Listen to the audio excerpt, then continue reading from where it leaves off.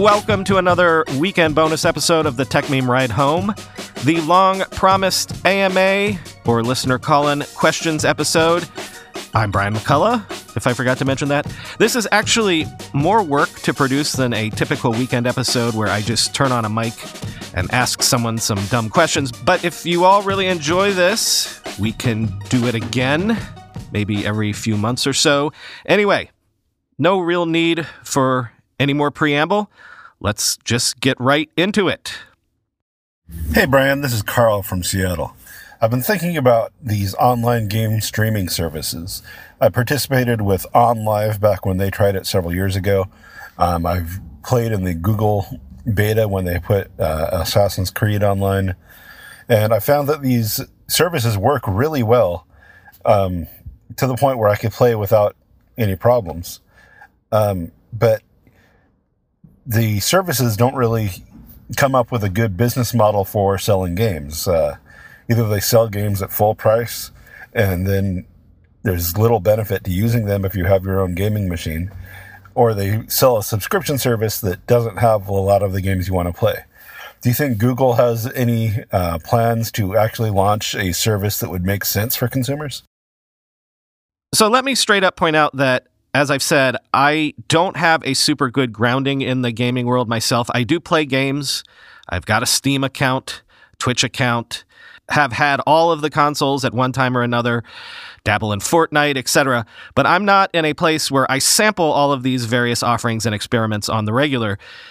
But there are two things that stand out to me here. First, we like to talk a lot about these platforms and what their core competencies are, and even their cultural biases, what they're good at, basically. You know, the rap on Apple for years was that they're not good at services, and Google was. I mean, who uses iWork at all? Everyone uses Google Docs, Maps, Gmail, etc. But has Google ever really had an entertainment product that's been a hit? That's more Apple and Amazon's jam, with the possible exception of YouTube proving the rule there, of course. And we know Google doesn't get social, seemingly doesn't get people. So them trying a gaming service, I mean, Microsoft has understood gamers for decades, right? Has driven the gaming industry into the modern era. Google is coming at this absolutely as noobs. Their technology works, they've demonstrated that, but do they understand gamers?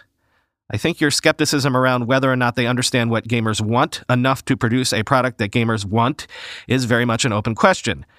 But it's an open question for everyone, right? You have all of these tech platforms all at once deciding they want to get in on the gaming industry, and we've already heard rumors of clashes with developers, often cultural clashes, and that makes a lot of people wonder if the platforms are just going to try to shoehorn games into some model that works for them. And that gets us to my second point. I think that for these big tech platforms, this is all about devices. They want you to game on their hardware, on their computers and phones and tablets and smart home tablets and web browsers and whatever. That's the future they see, gaming on whatever screen is at hand. Hopefully their screens are at hand, and seamless transitions between screens and sessions and whatnot. So that leads me to my second point, the notion of some sort of subscription product probably being what we're going to get, or at least a membership or account product across devices that stores your games, the ones you've bought or subscribed to, but also your saves, achievements, which titles you have access to, etc. The question will be, will that really be seamless, or will it, as you say, lead to the sort of siloing we're already seeing in streaming video, where you might not have access to the content you really want because it's in some other service's silo? There's also the question of how much money these players are willing to throw around to pay for the development of these games and get exclusives and all of that, which, by the by, could be very good for game developers, as it's been very good for content producers in the TV and movie and video space over the last decade, as we've seen. Hey, Brian, Carl from Minneapolis. Apologize for some of the background noise. As Prince would say, sometimes it snows in April, and I'm walking my dog in the middle of a lovely snowstorm with crunchy powder on my feet. Anyway, wanted to ask a question about your perspective on regional tech innovation. Hear a lot of the events and a lot of the happenings on the coast, a lot of the happenings in the valley and in your neck of the woods in New York. but I'm curious if you would offer a perspective or have done any research on innovation, whether it be in medtech or health in the Midwest, as we'd like to call the North, or in other regions of the U.S. Would love your take on it. It seems like you're an astute learner and you probably have some of this information at your fingertips. Awesome show. Love to listen and keep up the awesome work. My advice to young people getting into tech for years has been to go where the action is. Like if you're a doctor that wants to specialize in a certain kind of medicine or a researcher who wants to specialize in a certain area, you would go to the school or institution that does the best work in the world in that area. If you want to be a filmmaker, go to USC or NYU. Don't, like I tried to do, just find the closest approximation to a film program that you can in Florida just because you're there.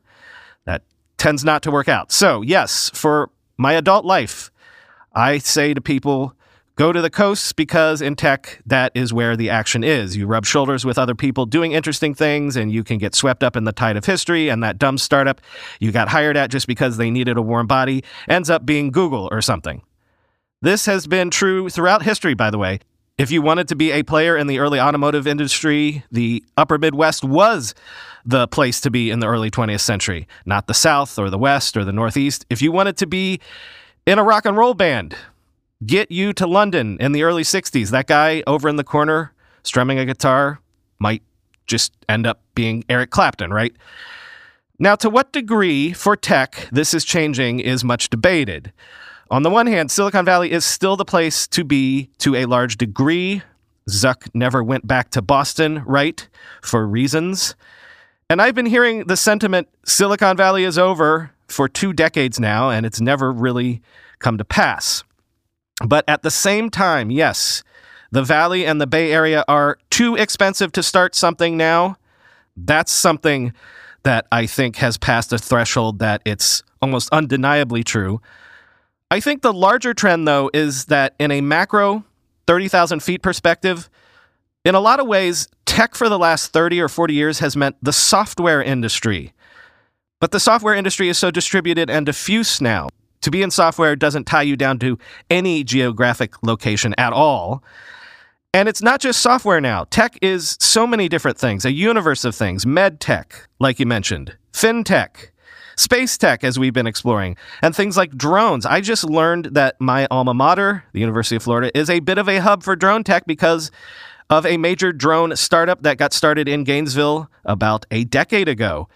So these niches of tech beyond just software are more distributed around the globe. So again, go to where the action is for the niche that you're interested in, and that might be today Colorado or Texas or what have you.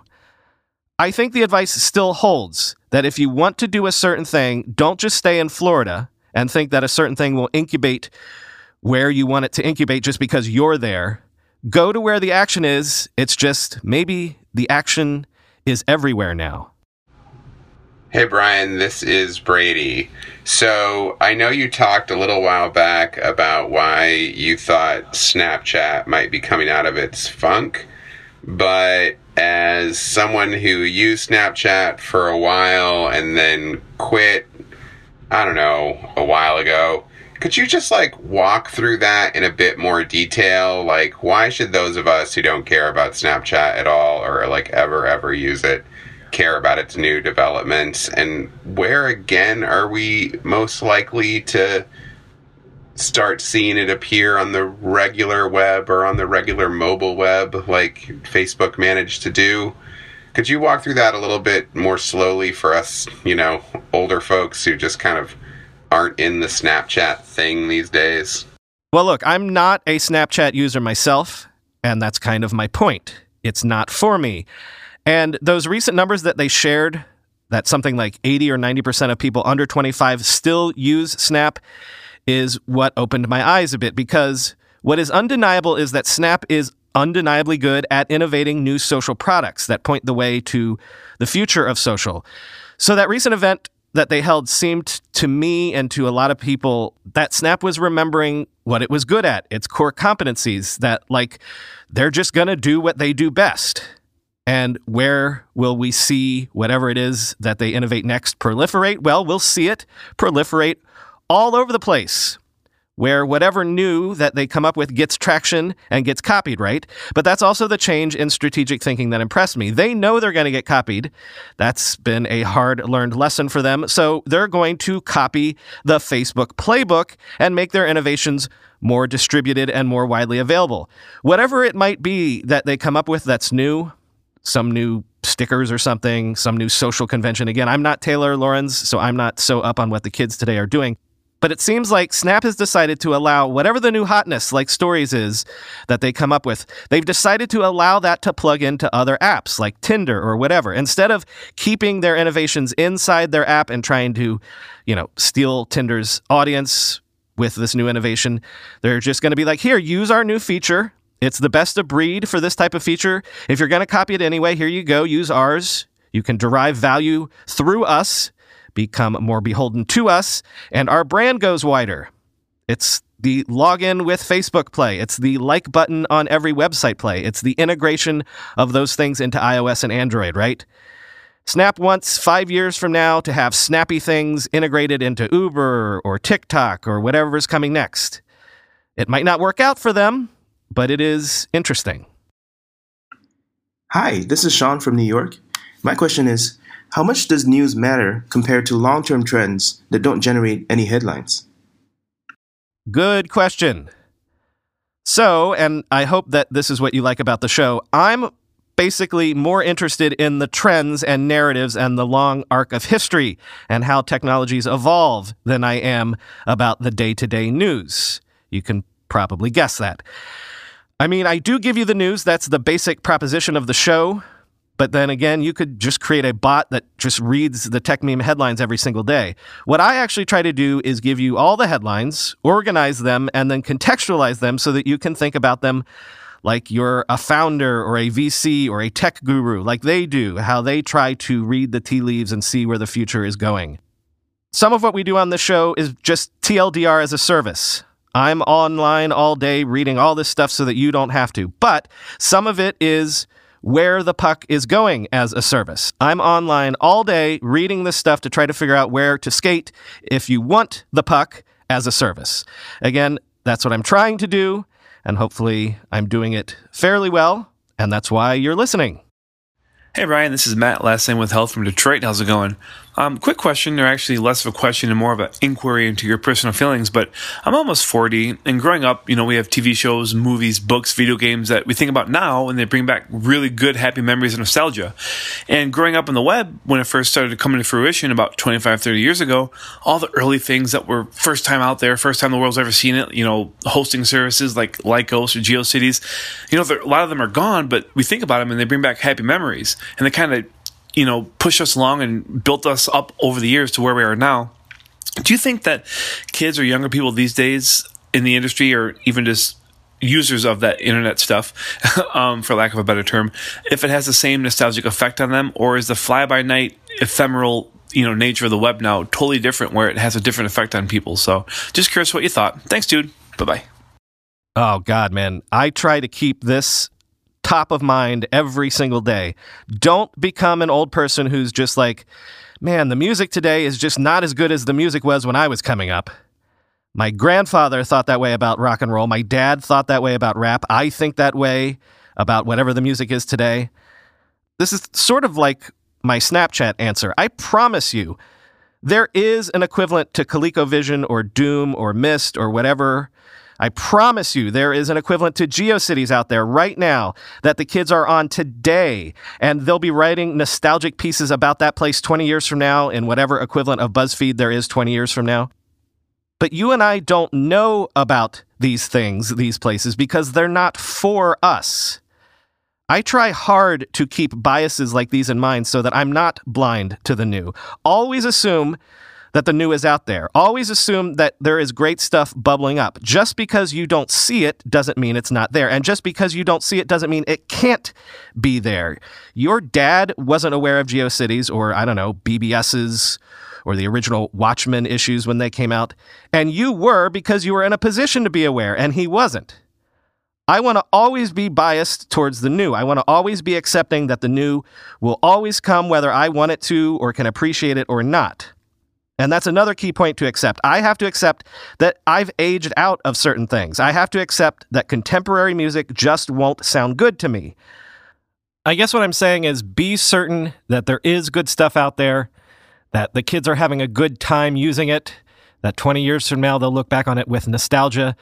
Even though, yeah, a lot of stuff on the web sort of makes people feel icky these days, a lot of technology is fly-by-night or intrusive or whatever, people are out there having fun. There's good stuff. And in fact, just operate with an assumption of certainty that it's out there, kids are loving it, and 20 years from now, they'll miss it. All right, 2 more, and these were written questions, but they're so good I want to read them to you. Brian, last name withheld, wrote, quote, Generation Z is accustomed to streaming their TV consumption on streaming platforms such as Netflix, Hulu, and YouTube. When do you predict companies such as Verizon, Xfinity, Bell South, and other telecommunications companies pivot their product lines to exclusively stream TV content and no longer sell and support standard digital TV, end quote. I think that linear TV will probably be around until at least my generation dies off. It'll certainly be around as long as my parents are around. They won't shut the old stuff off because there's too much infrastructure in place. There's still an audience in place. I mean, you can still get TV and radio over the air if you want. But when will most consumption be on streaming platforms? Probably sooner than you think. Less than 10 years, but that's my point. You could still watch TV over the air if you want. It's just that for a long, long time, the majority of people don't anymore. And finally, Tony, last name withheld, wrote to ask about the favorite Silicon Valley parlor game of our time. Who should Apple buy with their mountain of money? Seriously, we all play this game from time to time. Should Apple buy Tesla? Maybe, if Tesla gets into financial trouble. Should they buy Netflix? Well, they should have done that, even as recently as 3 years ago, but that ship has sailed. Tony wants to know if they should buy Disney. Quote, considering their shared values, its close board members' positions, and Laurene Jobs' stake in both, maybe, just maybe, they are planning something together. Maybe Disney's service will be the basis in Apple's plans and augmented by its own productions. Maybe that's why Robert Iger remains on the board and has been carefully wording his statements about that position. Maybe this synergy will allow Apple to concentrate on products and have a trusted partner develop media. Maybe that's how Apple avoids antitrust litigation. Disney gains access to all Apple devices and can sell separately to non-Apple devices, creating even more value for Apple. Maybe Disney wants to securely ink those deals first, end quote. Well, yes, this does make a ton of sense for a ton of reasons, many of which you've mentioned. Yes, Apple could afford it, even though just barely, Disney's stock price has been on a tear. It's a lot of money. It would basically be more of a merger of equals than a straight acquisition. But I would say this, don't expect it to happen, if it ever does happen, until the dust settles and people know which of these streaming products gets traction. We're all assuming, myself included, that Disney Plus will be a hit, but we don't know that. Maybe Apple's streaming product will be the hit, and they won't need Disney. Maybe both will be a hit, and they don't need each other. Don't expect either company to be willing to throw in the towel, I would say. Not at this point. They're investing tons of money, too much money, to cut bait just yet. Because maybe this mad land rush for content is just a fad that we'll look back on in a few years' time and shake our heads about. Let me leave it with this statement as food for thought. Right now, Disney might be more valuable to Apple as an independent player than it would be right now at this moment as an asset under Apple's corporate umbrella. And that's without even getting into value dilution, antitrust issues, and even core competencies, culture clashes, and entire business lines that don't mesh.